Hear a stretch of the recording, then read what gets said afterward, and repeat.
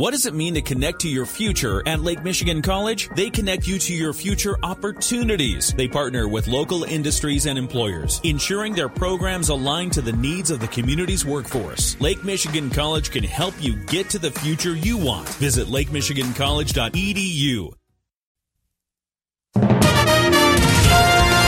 WSJM News Now. This is the 5 o'clock news block on News Talk Sports 94.9 WSJM. Brought to you by the Town Crier Wire. In the newsroom, I'm Andrew Green. An autopsy on a Berrien County jail inmate who died this week has found no signs of trauma. The Berrien County Sheriff's Department says 40-year-old Robert Maurice Graves of Benton Harbor was found falling in and out of consciousness in his cell around 10 a.m. Tuesday. He was taken by ambulance to Corwell Health South in St. Joseph and went into cardiac arrest while on the way. He died at the hospital. Michigan State Police were called in to investigate, and an autopsy showed no trauma and a slightly enlarged heart. The final autopsy report will be completed when toxicology results are available. The Sheriff's Department says Graves was brought to the jail on Monday on charges of driving while drunk, fleeing and eluding, and obstructing officers. Governor Gretchen Whitmer says that she's just watching the process play out in the case of fake electors now charged with trying to overturn Michigan's presidential election result in 2020. She spoke to MSNBC this week. I know, as someone who's been targeted by people that were intent on hurting me, we have to have confidence in our justice system, and it will play itself out.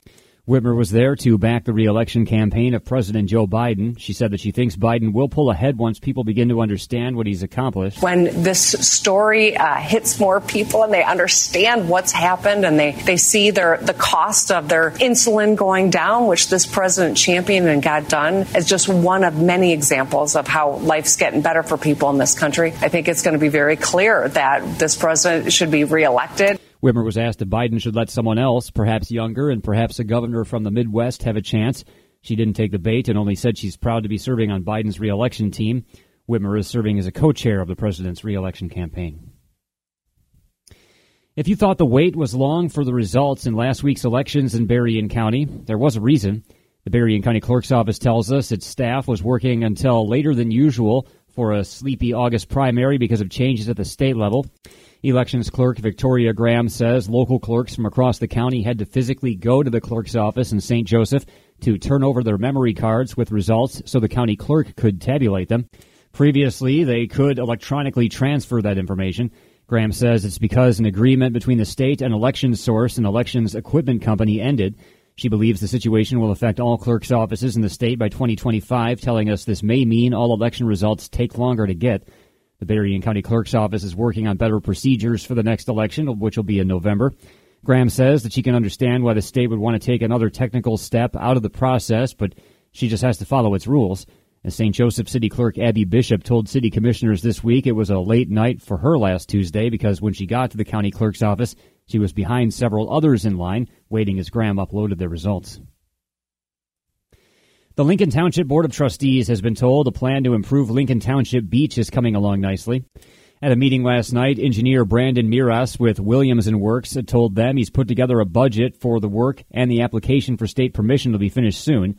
Township Supervisor Dick Stauffer told us they want to expand access to the beach after 2020 brought erosion to it. We're working with Eagle to see about our plans for improved parking down by the beach and possibly to rebuild the trail that's through the wetlands. The discussions have been going on for about a year now. Plans could include expanding the parking area to around 35 spaces, a place for people to be dropped off closer to the water, an ADA ramp, and access for paddleboards and kayaks. Stauffer says much of the improvements would have to be grant-funded. Mira said the application to the Michigan Department of Environment, Great Lakes, and Energy should be submitted in September. The township has to be careful how the project is planned because of the critical dune areas surrounding the site. A Dowagiac man is facing a host of charges after being caught with drugs, a stolen vehicle, and a gun today. The Dowagiac Police Department says officers spotted a vehicle stolen out of Berrien County pull into the Baymont Inn about 2:15 a.m.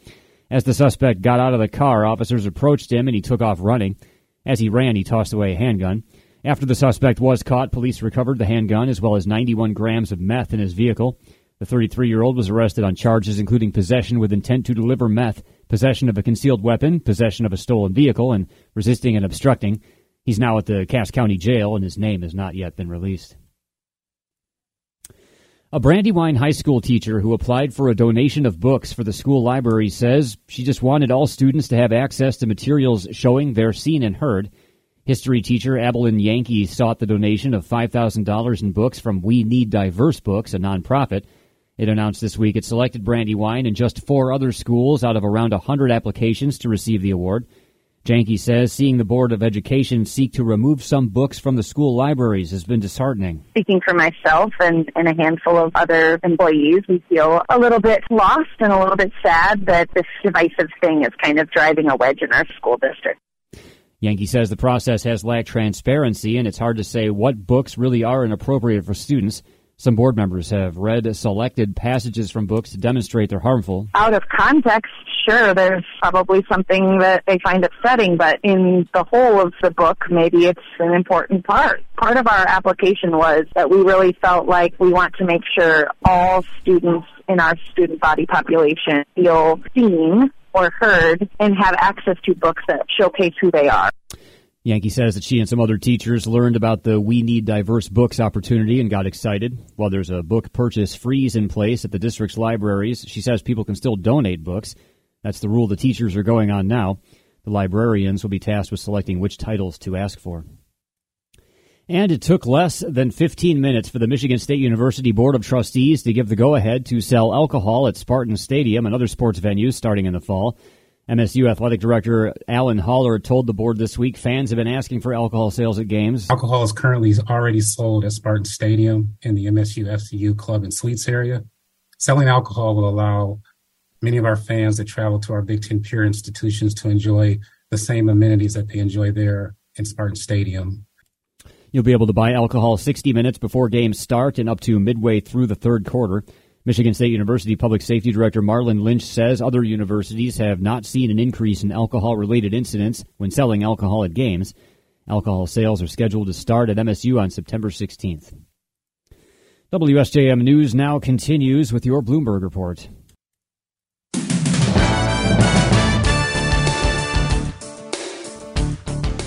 WSJM News now continues, brought to you by Imperial Furniture in Dowagiac, where furniture shopping is fun. Time is ticking for former President Donald Trump and his associates who are charged in Georgia. Trump and his allies have until next Friday to turn themselves in to the Fulton County Jail for charges claiming they all tried to overturn the results of the 2020 election. ABC's Aaron Katursky is in Atlanta and says one defendant, former Chief of Staff Mark Meadows, is trying to move the case out of the hands of the Fulton County District Attorney, as Trump is likely to do. Mark Meadows is trying to move the charges against him to federal court, arguing he was acting as part of his job as White House Chief of Staff. Meadows allegedly set up Trump's call with Georgia's Secretary of State. So what are we going to do here, folks? I only need 11,000 votes. Fellas, I need 11,000 votes. Give me a break. The indictment details 11 calls Trump made, allegedly trying to pressure Republican officials. Prosecutors also take aim at a plot to recruit bogus electors who sent false votes to Washington. A new poll shows Americans are deeply divided along party lines in their views of President Donald Trump's actions and the most recent criminal charges brought against him. The poll from the Associated Press Nork Center for Public Affairs Research shows about half of Americans say Trump's alleged attempt to interfere in Georgia's 2020 vote count was illegal.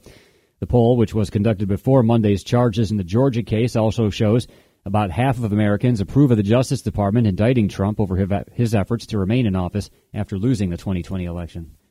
106 people are now confirmed dead from wildfires on Maui. Families are being notified if officials can identify their loved ones' bodies. ABC's Alex Stone has more from Maui. Identifying all of the victims will be a slow process. Most will have to be done through DNA. A big mobile morgue unit has now arrived here with 22 tons of gear.